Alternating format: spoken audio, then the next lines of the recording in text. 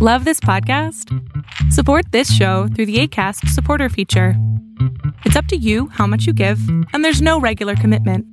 Just click the link in the show description to support now.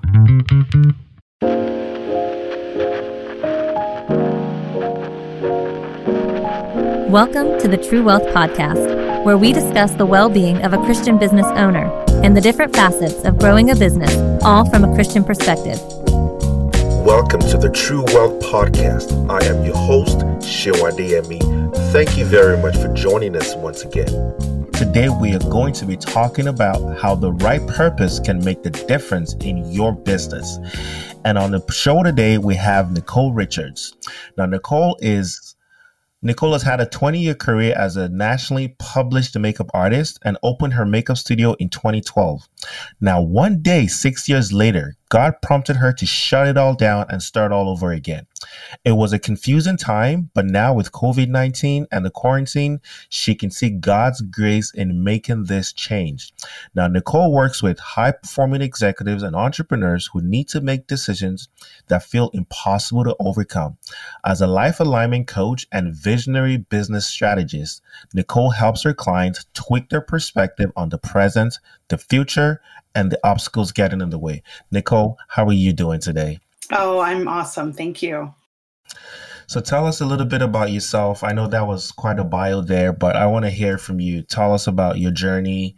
You were a makeup artist and now you are a business coach. Tell us a little bit about that. Yeah, well, you know what? It's quite a journey. And I think that when you are in business, the journey has lots of windy, twisty turns that you don't expect. And so my story is no different. I was a makeup artist for about 22 years when I quit. And I just felt God shifting me to something different. And I worked primarily in the wedding industry. So I worked with a lot of brides. And as you said, in 2012, I opened up my dream studio. And I had a team of 15 artists, and I was being published in magazines, and I was having a great time with my clients. But now when you look back, you were saying in your bio there is that, I mean, looking at what's happened in the last 6 months with the world, I'm sure you must be grateful that God made you make that change at that time. Yeah. And as believers, it's really important that we have a listening ear. You know, I can't say I made that transition willingly. It was really difficult because I had a lot wrapped up in my career. I created a career and it was going really well. And, you know, the one who created me said that I needed to make a change. And so I kind of made the change kicking and screaming. But I can look back now and say, oh, my goodness, wow, what if I didn't listen? What if I really tried to do that on my own without the Lord? And so it was a journey after closing my studio and detaching my identity from my career and, really placing more so my identity in my Creator, in the Lord, and starting on this new journey, helping people on their journeys. And it makes, I'm just looking at it and looking at God's providence now with the whole world. I mean, there was a shutdown here in Canada for a few months there. And I can imagine how big an impact that would have been on your business financially if you hadn't pivoted when you did and God hadn't directed you. Because now, even though you're a coach, it's something that can be done more online than in a store, in a boutique like you had before. Right. Absolutely, Shean. I basically watched my industry collapse. And, you're scrolling through Facebook, and the majority of my friends are in the wedding industry, and just watching the conversations. And one day I had to have a moment. I had to go and cry for a while because people literally just, they kind of lost everything, and they had no clue as to whether it would start up again. And then some people had hope. It started up again, and then they got shut down again. So it's a roller coaster ride, just thinking of what would have happened had I not really listened to the Lord and continued to go on my own way.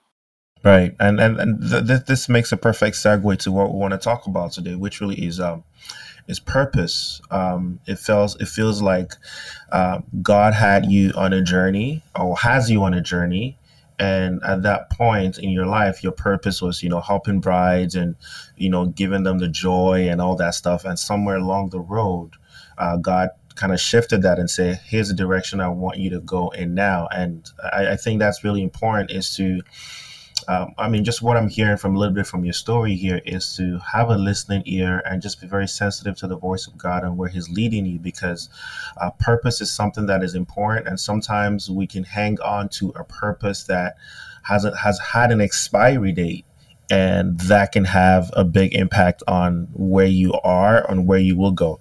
Now, before we actually dive into the subject, so now we talked a little bit about you being a life alignment coach and a visionary business strategist. Can you unpack that for us? What does that mean?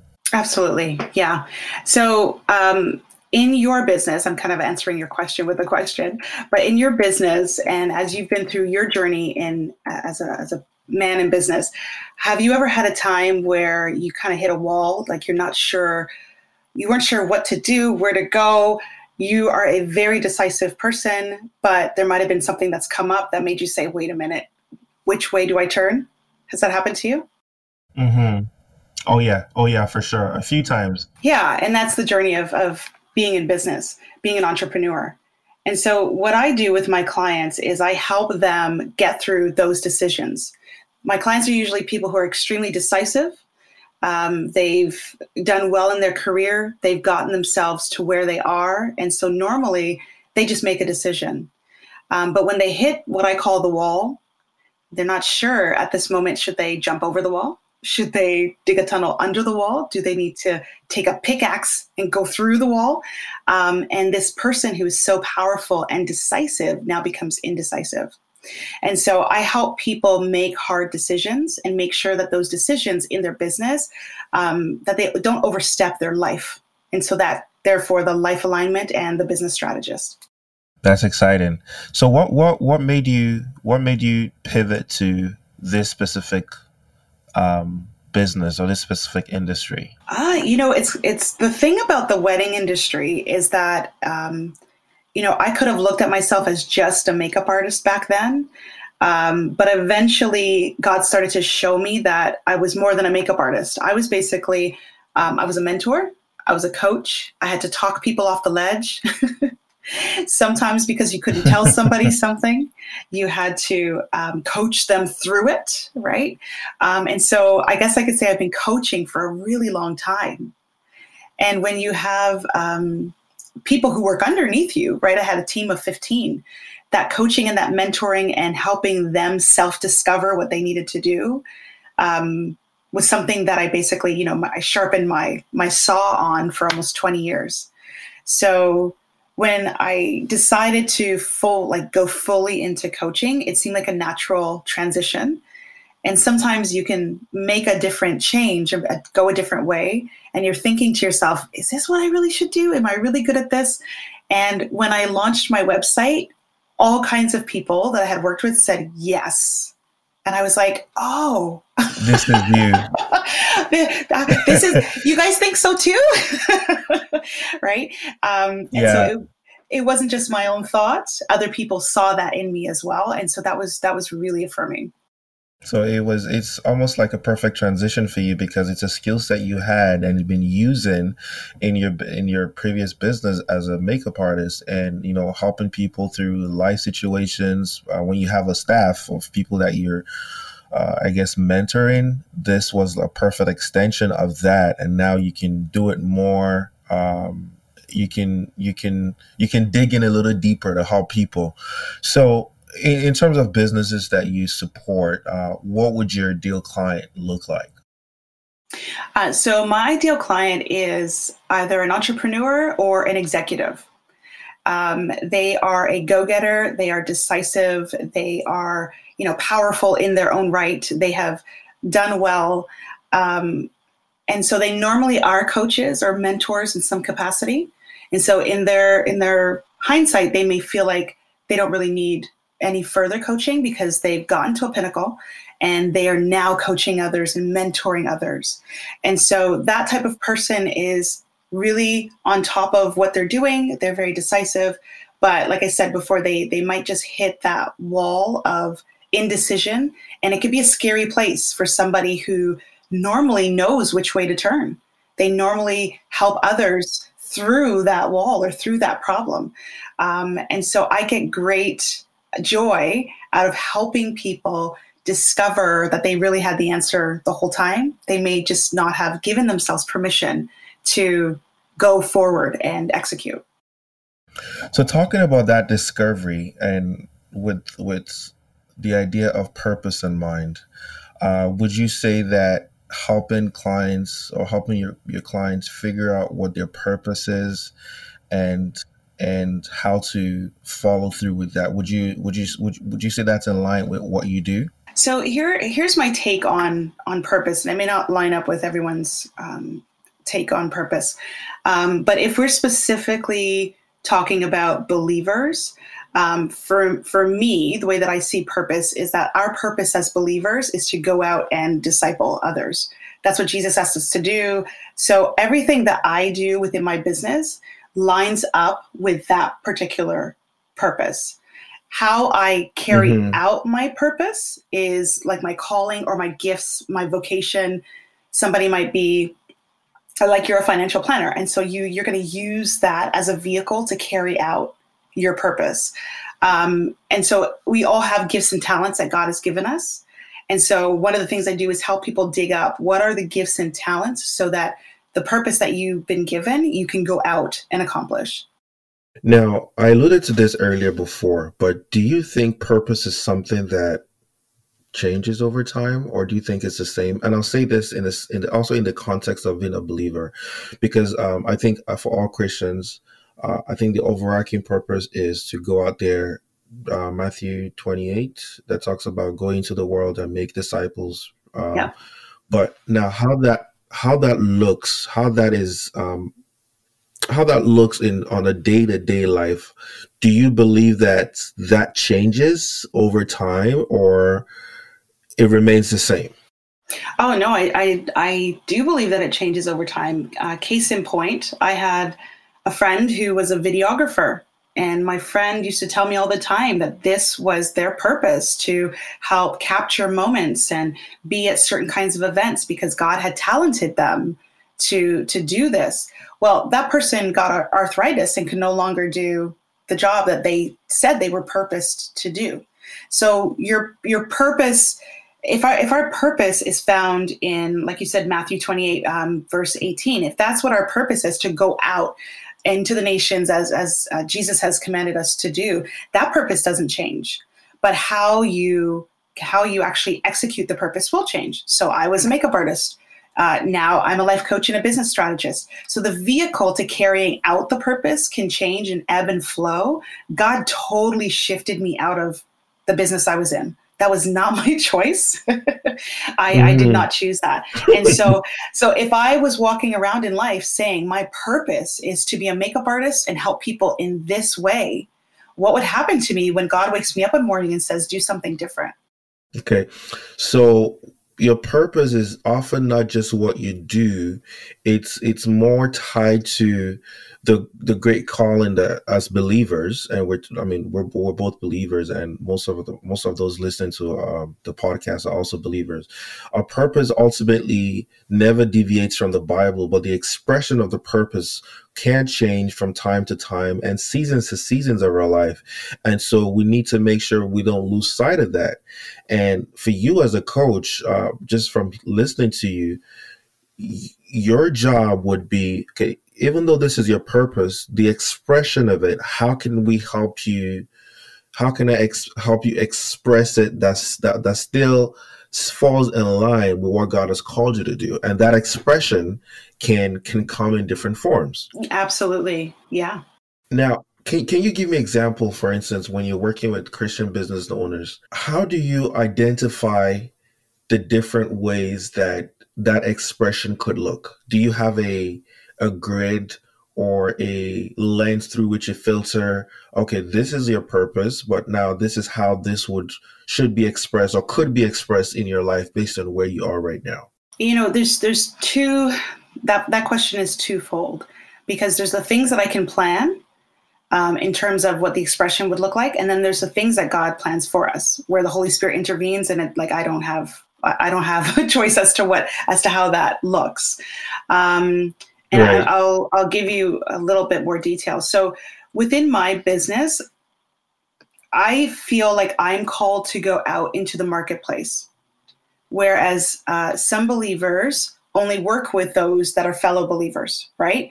And in both situations, we're called to like seed and water and plant, however it needs to be. And so I can create my business on a foundation that has, biblical principles, godly principles, but I also need to make room for what the Lord would have me do as I am out in the marketplace, not always with Christians, and give him room to do what he wants me to do as well, which comes back to listening and being in tune with the Spirit.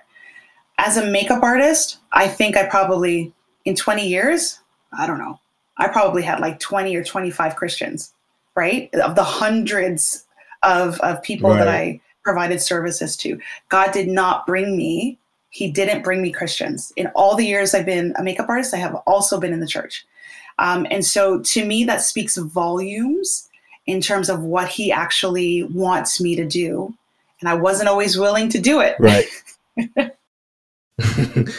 So for you, and just like you rightfully said, some people are called to minister to other believers in the church and disciple them and help them along that continuum of spiritual maturity, while some are called to the marketplace where you interact with unbelievers, and hopefully through the interaction and our lives influencing them, we can lead them to the gospel. Ultimately, God does the conversion. God is the one that touched the hearts of people, but our lives speak to that power of God and the glory of God. And hopefully, when you're called in the marketplace, you're shining a light in a way that draws people to Christ. Yes.